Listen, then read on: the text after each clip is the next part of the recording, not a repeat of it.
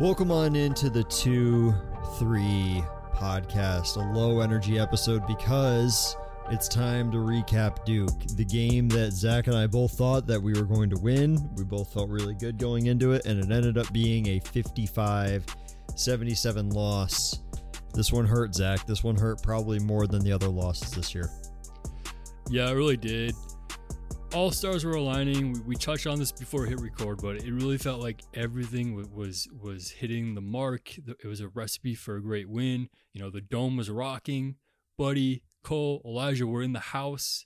Dickie V was on the call. Everything was aligning. It felt like this was the game. It felt like it was going to happen, and obviously the boys kind of fall way short. So this is a brutal loss. This is just a sad episode, Zach. The Duke loss. Cam is late to recording as per usual. It's just low energy, and it kind of goes along with the lowest scoring game in the ACC. Only 55 points. It was Duke's defense. I didn't even touch on it in the preview because I didn't think that it was necessary. It was going to be necessary to touch on, but they were everywhere. They were shooting the lights out of the building. They were great on defense. They look like they were a completely different team than what we had seen previously this year. Yeah, no, they really locked us down, and they completely took away our inside game. Jesse was limited to only 5 points. You know, that's coming off of 2 18s and a 27-point game in his prior 3 games. You know, he was rocking, and he only took 3 shots too, by the way. He was really limited. He really, once again, that physicality was our kryptonite. Yeah, it was pretty established early that they were going to focus on Jesse, and the way that we've been able to sort of solve that is, well, if they're focused on Jesse, just give it to Malik, and then he can just kind of do his thing. He wasn't even really able to do his thing. Nobody was able to do their thing on the inside game. It was so limited. And the limited amount of chances that we did have in the paint, we just weren't making anything. It was just a matter of if we could get our shots up or not. And then even then they were focusing on JG3. They came in, they really scouted us. They did a great job of scouting us, not getting letting the crowd get to them at all. I don't like saying this, but you got to hand it to Duke because they definitely did their homework coming into this game. Yeah, I mean, you definitely got to, tip your hat to them. They came in, they had a game plan, it was obvious, and they were physical and stuck with their game plan, and they played very, very good on defense. And obviously, it's kind of an easy cop-out to be like, yeah, they had really good defense, that's kind of why we couldn't do anything. But, like, you do have to give them credit there because they did play well. Obviously, we weren't doing things well either. We didn't play well. We didn't, have good ball movement on offense. We really struggled to do anything. The only, real bright spots were Judah and Joe, who were like just kind of ISOing their way to any points they could get to. So they had the best of us, that's for sure. Chris Bell only got 11 minutes. We really couldn't get anything from that 3 position. So as Jim said in the presser, we got nothing from the 3 position. So we tried 4 guys. It was Chris, Justin, Quadir. You had Benny out there. Benny was the only one of those 4 people to get points. And Justin was really limited. He got a couple shots that were blocked. Chris, again, really couldn't get anything going. Quadir, in the limited opportunity that he had, he did play fairly well. But it seemed like Jim was just kind of experimenting with anything out there. The only points that we actually got from the bench were Munir from a free throw and then Benny's 4 points. So really not a ton of production from our forwards. Yeah, I think the physicality was too much for especially like Justin Taylor. He had multiple shots blocked. I think Chris was uncomfortable out there. And I think he was also just down on himself. He's like very emotional guy, it seems, and his head was down. And I think there was a point where Jim looked at him and was like, Chris, like, don't put your head down. So obviously you don't love to see that, but it's a tough game, it's a tough environment. And I do want to touch on Benny though, because I think he came in and like he was kind of playing free. Obviously he doesn't have like the most tremendous stat line, but 14 minutes, 4 points, 2 boards. It's a decent burn compared to what we've seen in other games recently. And like he just looked free. He honestly looked like he just didn't have like much to lose. And again, like he has experience. One of his best games last year was against Duke, so he's not afraid of the moment. He's been in moments like this before, and like obviously wasn't able to develop into a huge game out of this, but given everyone else struggling, like he was confident at least. That is true. I thought that Benny did play a fairly decent game. And, even though Justin Taylor wasn't able to get any points up, he still managed to get 4 rebounds. So it's not like they were non-existent out there, but it very much seemed like it because the good that we were doing on the boards, we weren't even really doing that good on boards. We only got 25 to their 38, but the limited good things that we did in the game were very overshadowed by what we were not doing, and that was getting points. Really, the only thing that was actually keeping us in this game were our 9 steals and 15 points off of turnovers. Also, JG3 hit a couple of big shots, but in the end, it seemed like when we were really close, they just turned it up. They weren't really afraid to just play a couple of their plays and get the ball moving and everything. They just played a very, very solid game overall. Yeah, just one more note on the 9 steals is our true offense really only scored 40 points. This is something Jim touched on in his presser too. Like our true offense was only scoring around 40 points. The rest, like you said, came from those steals and points off turnovers. So that's not a good offensive showing at all. We couldn't get anything, and it was really tough. And it's not like the Dome didn't show up. It was a massive crowd, 31,063, the largest college basketball crowd this year. It always is against Duke. They love to show up against Duke, and Otto's Army broke the record, the largest student section again. Zach, we asked Syracuse to show up, and they did. And I really thought everything was aligning for a massive moment. And it was just such a big letdown to have that performance for that large of a crowd. Yeah, it's a bummer. I mean, because attendance this year has been down. Historically, it's been down. They're able to, get the hype around this game. Even with, Duke being unranked and us playing, and Syracuse not playing the best overall this year. No teams were ranked. No one's playing super, super well, but we still had, the largest crowd of the year and got the Dome rocking. And yeah, we fell short, and unfortunately it wasn't very close. It was a blowout at the end, and it's just tough to swallow this one for sure. 8,471 students were there. You could see it from some of the shots. Even Dickie V was all crazy about it. He was like, "Oh, I love Syracuse," and they had a couple of videos for Dickie V. It was really good to hear him on the mic. I know that you and I were really hyped to be able to hear him.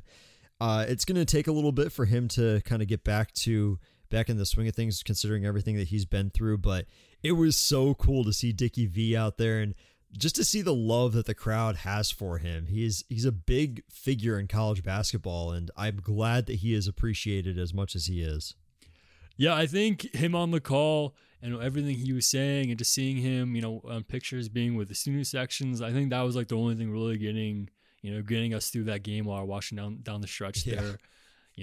Just his energy and just his history as, what he's done is just amazing. And obviously, he's had some really big bright spots in Q's history, calling some massive games for us. So he's, everyone loves Dickie V. It's just a fact. Yeah, he was coming to the defense of Jim from everything that he had said, and how Jim needs to be back coaching the next year and a couple other years if he wants to stick around.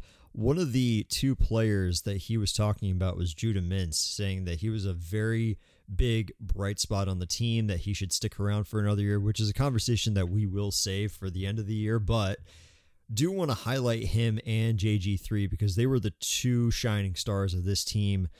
18 points from Judah, 21 from JG3. We knew he was going to have a big game, and he absolutely showed up. He showed out. He wanted to for a senior. I get it. I get it, man. But it's a real letdown to have those 2 big performances almost be washed away, especially JG3 with some of the big shots that he had taken. But Judah, man, I was thinking that maybe the Duke defense was going to swallow him up, but he found ways to score as he has done all year. Yeah, these 2 guys were the only bright spots in our offense. They like I said in the beginning, these guys did everything. They put the team on their back and got to their spots, and without them, this would have been super, super ugly. I think I want to give Joe some extra credit too, because he struggled that first half. Duke was on him hard. They played him really well on defense, and he was really struggling to get anything going. But the second half, he was able to break free and finish the game well and lead the team in points. Obviously, it does come up short, but these two guys really did play well offensively. Did I remember correctly that he had the only 3 of the first half? Is that right? At a point, I think that sounds right. I mean, when we only finished the night with 6, I mean, Judo went 2 for 2 from 3, which that's incredible. It's incredible. Yeah, we ended up going 6 for 16. We did not shoot very well, but I'm pretty sure Joe had the only 3 of the first half, and then he came back, had 3 in the second half. Like I said, a couple of big shots, a couple of big momentum swingers. Unfortunately, we weren't able to do anything with them, but at the same time, it just shows how lethal Joe is, and he loves the big moments, man. He really loves the big crowds. When it comes ACC tourney time or when it comes March Madness time, he loves the big moments, and that's always a good factor when you are a scout that's looking at these guys. How do they perform in the big moments? And JG3 seems to shine pretty bright. Yeah, I mean, he leads both team in points scored, and he stepped up in a big way in a big moment on a big role. This is his senior season, leading the team, leading the charge, and ultimately you gotta give him respect for this one. Obviously, no guy likes to have a good game and lose, so gotta take this one with a grain of salt. But nonetheless, like he did put on a show and played well.